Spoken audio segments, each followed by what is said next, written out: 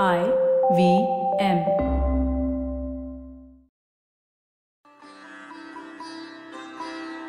This Garuda standard of Vasudeva, the god of gods, was erected here by the devotee Heliodorus, the son of Dion, a man of Takshila, sent by the great Yona king Antialcidas as ambassador to King Kashiputra Bhagabhadra, the savior, son of the princess from Varanasi, in the 14th year of his reign. The inscription that you've just heard can still be found near the great site of Sanchi, home to one of the world's most ancient Buddhist stupas, on an almost equally ancient pillar. It has stood there silently for nearly 2200 years.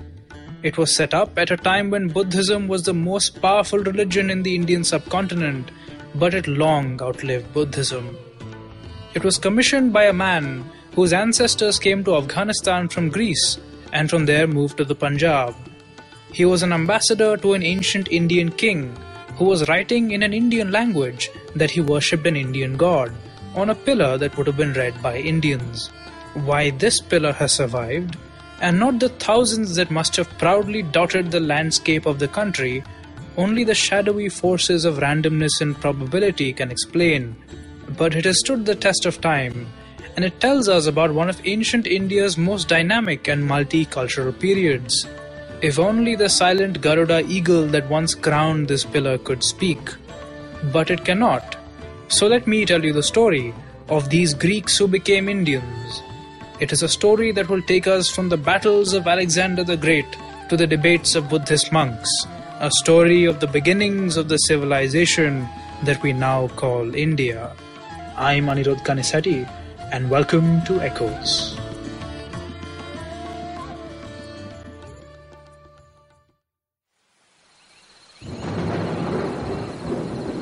It is a stormy night in the year 326 BCE on the banks of the river Jhelum in Punjab.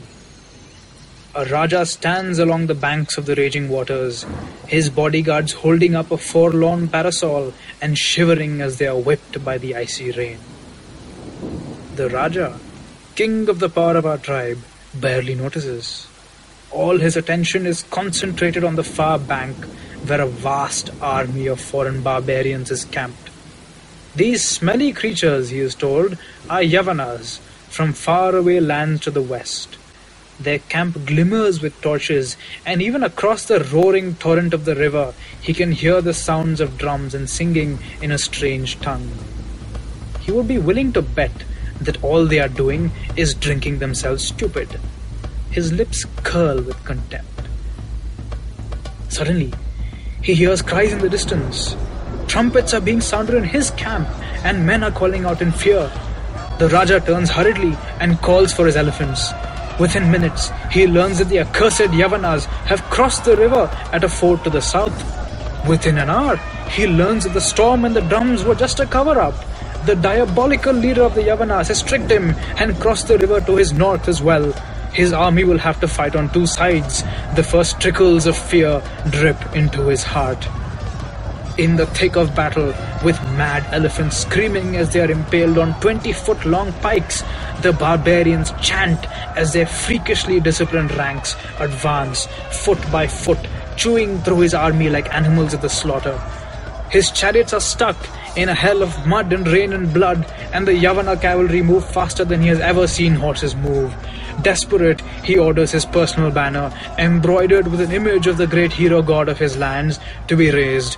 His bodyguards blow their conch shells and roar, "Vasudeva, Vasudeva, Vasudeva." The Yavanas falter.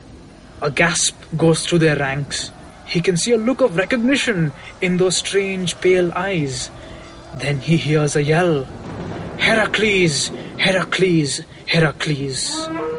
Brass trumpets blow and the demons resume their attack. The Raja does not surrender. The next morning, surrounded by fields of moaning and dying men, he is forced to submit to the Yavana king.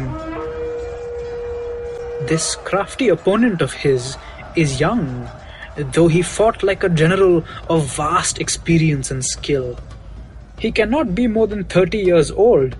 Though his face is covered in the scars of drinking and battle, his clothes filthy, his eyes bloodshot, there is an unspeakable, animalistic charisma to him. His cheering men call him Alexandros Megas, and to the Raja's surprise, this barbarian compliments him on his bravery and confirms his rule over his ancestral kingdom. Then he leaves, and the Raja never sees him again, though he never forgets him.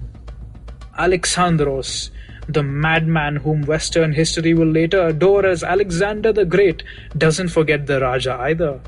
Stories of the Indians who worshipped the hero god Hercules go back with him, and after he dies, the Greeks who stayed behind in India worship this Indian god too, making of him a new deity, Krishna Hercules. A learned man once said that the Greeks came and the Greeks saw, but India conquered. It seems like a pretty strange fusion of cultures for Greeks and Indians to interact and become something new, something different. But in the ancient world, where national boundaries didn't exist and kings were easily able to uproot and move their subjects around, such fusions aren't actually that rare. What really makes the Greeks interesting is where they lived, at the frontier of three cultural and economic regions: Central Asia, Persia, and India.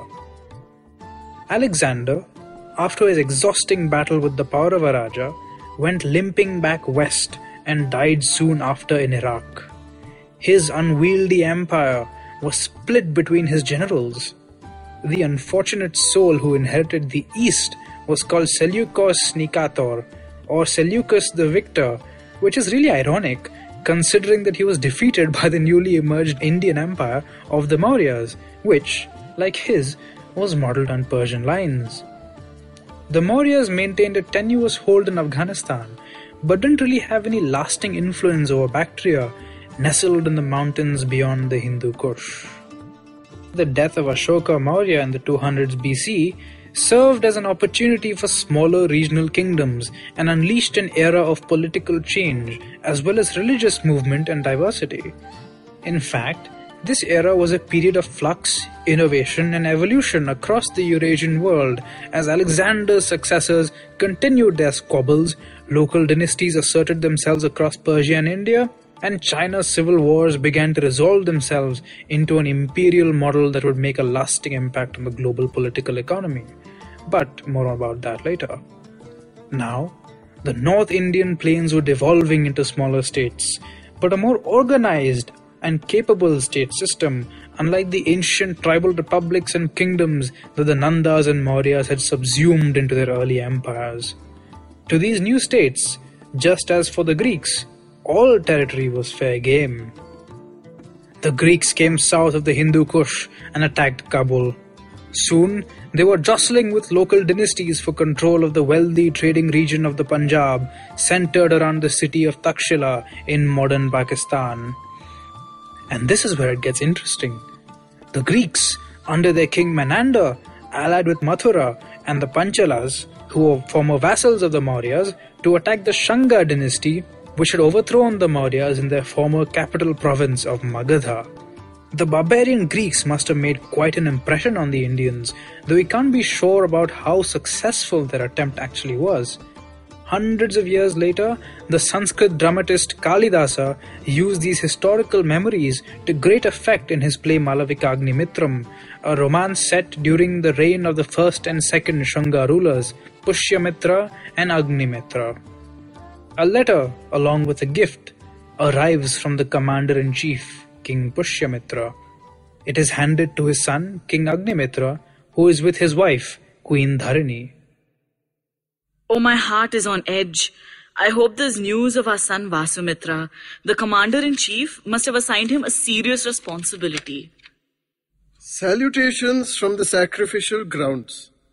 The commander-in-chief Pushyamitra embraces his mighty son Agnimitra and says, "Let it be known, I consecrated the Rajasoya rite and released the stallion to roam unchecked for a year. I appointed Vasumitra as its guardian, and surrounded him with 100 princes. When the horse wandered into the south bank of the Sindhu, it was attacked by a Yavana cavalry contingent. A fierce battle ensued between the two armies. What? How could this have happened? What else does the letter say? Then Vasumitra the archer fought off the foes and returned the royal steed that was taken by force. Oh, thank the gods, my heart is at ease. There's more, Dharini. Now I will continue with the rite, for my grandson has returned the horse, just as Anshuman did for Sagara. Without losing any time and with your mind free of fear, you must come with my dear daughter-in-law to be part of the rite. Dharini, fortune favors us. We are honored. The daring raid of the Indo-Greeks into the Gangetic heartland, roughly around 150 BCE, made such an impact that Kalidasa's audience in 400 CE immediately knew what he was referring to. This was the peak of the Indo-Greek power in the Indian subcontinent, which, if we're being honest, wasn't really that much. But in my view, the political history of the Indo-Greeks, which is a confused jumble of assassinations, raids, wars and marriages among their military aristocracy, is not as important as what they can tell us about the culture of early India. Already, by the late Mauryan period, some of the cults that were later incorporated into full-blown religions were already present in India.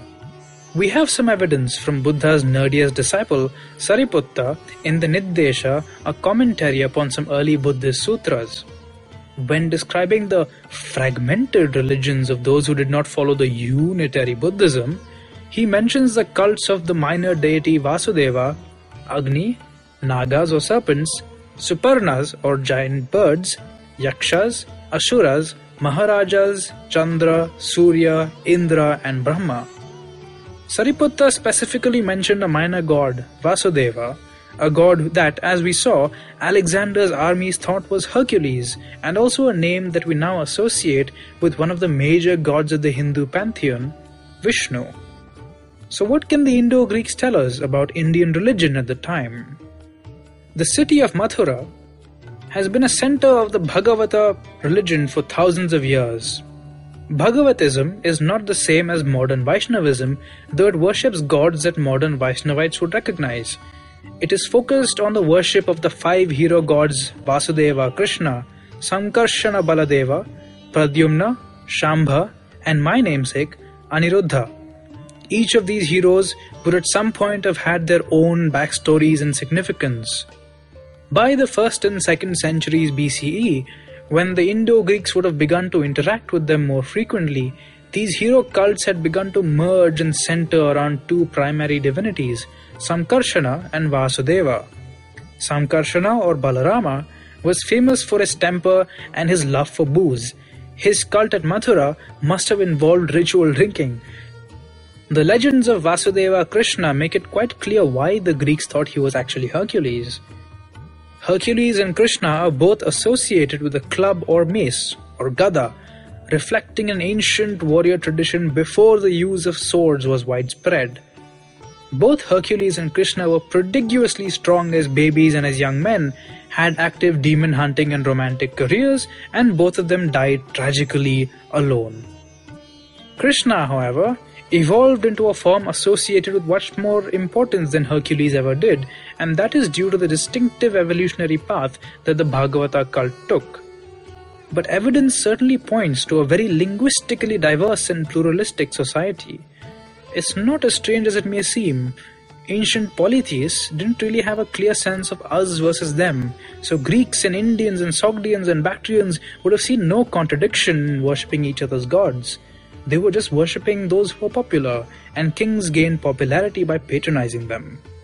A typical Indian may have worshipped his city's sacred yaksha, fertility deities with delightful names such as Rishya Shringa, whose cults may have been even more popular than those of later gods. Sadly, none of the stories and legends of these once popular figures survive, or if they do, they've been incorporated into other legends and we have no way of telling what the original stories actually were. But all this discussion is distracting us from the real big daddy of subcontinental religions of the time. Buddhism. When he died, the Buddha is supposed to have said that his Dhamma would soon die out within 1,000 years, and the monastic community was obsessed with making sure that didn't happen. Thanks to the patronage of the Mauryan Emperor Ashoka, Buddhist monasteries were able to spread across the subcontinent, creating a wide-ranging network that was also intimately tied to newly emerging urban communities, deeply imbuing themselves into the minds of our ancestors, though we have completely forgotten them today. Buddhists were possibly the canniest political figures of ancient India, making it a point to convert kings, or at least claim that they converted kings. And since it's mostly Buddhists who wrote their own history, and it's mostly those sources that survive, we should be a little careful when reading their tall claims of success and popularity. Remember the king Menander who attacked Pataliputra along with the Mathurans? He's the subject of the Milinda Panha, a Pali text which records his debates with the Buddhist monk Nagasena. Menander is not portrayed as a barbarous conqueror, but is a sophisticated and curious man who vanquishes many teachers in debate before meeting his match in Nagasena. That's interesting because North Indians seem to portray Greeks as barbarians, but Gandharan Buddhists seem to portray the Greeks as being intellectually sophisticated. This document may well have been written in the region of Gandhara in modern Pakistan and may have served as a popular and effective propaganda tool thanks to its association with a well-regarded historical figure, proving that not all kingdoms in the subcontinent saw each other as equals or as allies. Despite that, the Milinda Panha is very erudite and contains highly sophisticated reasoning and persuasion. It may also reflect the general intellectual curiosity and diversity of these times, cutting across ethnic and geographical lines. How is your reverence known? What, sir, is your name? O King, I am known as Nagasena, but that is only a designation in common use, for no permanent individual can be found. This Nagasena says no permanent individual is implied in his name? How is that possible? If that is true, most venerable Nagasena, then what lives the righteous life? What kills living beings, steals, commits adultery, tells lies or takes a strong drink?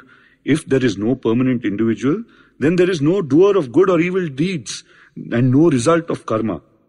You say that you are called Nagasena. Now what is Nagasena? Is it the hair? No, great king. Is it then the nails, teeth, skin or other parts of the body? Certainly not. Then I can discover no Nagasena. Nagasena is an empty sound. Who is it that we see before us? Is it a falsehood that your reverence has spoken? You, sir, have been reared in great luxury, as becomes your noble birth. How did you come here? By foot or in a chariot? In a chariot, venerable sir. Then explain, sir, what that is. Is it the axle or the wheels or the chassis or reins or yoke that is the chariot? Is it all of these combined or is it something apart from them? It is none of these things, venerable sir. Then, sir, this chariot is an empty sound. You spoke falsely when you said that you came here in a chariot. You are a great king of India. Who are you afraid of that you don't speak the truth? This King Milinda has said that he came here in a chariot, but when asked what it was, he is unable to show it. Is it possible to approve of that? Venerable sir, I have spoken the truth. It is because it has all these parts that it comes under the term chariot. Very good, sir. Your Majesty has grasped the meaning. It is because of the organic matter in a human body and the various aggregates of being that I come under the term Nagasena. Just as it is by the existence of the various parts that the word chariot is used, so it is that when the aggregates of being are there, we talk of a being. Most wonderful, Nagasena. Extraordinary, most extraordinary that you have solved this puzzle, difficult though it was. If the Buddha himself were here, he would have approved of your reply. Perhaps Buddhism spread to Gandhara through these delightful debates. Perhaps it spread organically through wandering preachers. What we can say for sure is that all the diverse peoples of the northwest of the Indian subcontinent followed many religions and spoke many languages. They came from all over the world to the thriving cities of this place at the frontier of many ethnicities and cultures. Trade and conquest had already made it wealthy. Their cities were splendid, with hundreds of thousands of magnificent dwellings like crests of snowy mountains. They were filled with elephants, horses, chariots, and pedestrians, with groups of handsome men and women, and were crowded with ordinary people, warriors, nobles, Brahmins, merchants, and workers. They resounded with a variety of salutations to ascetics and Brahmins, and were the resort of skilled men knowing a great variety of things. It had diverse and varied shops for muslin, sweets, flowers, and perfumes, well and tastefully displayed. Full of silver, bronze, and stoneware, they were the abodes of shining treasure. In faraway China, where much of the trading goods that flowed through Gandhara into northern India originated, something interesting happened in the 2nd century BCE. The Han dynasty attacked their warlike, nomadic, horse-riding neighbors to the north. This tribe fled to the west, where it attacked its neighbors.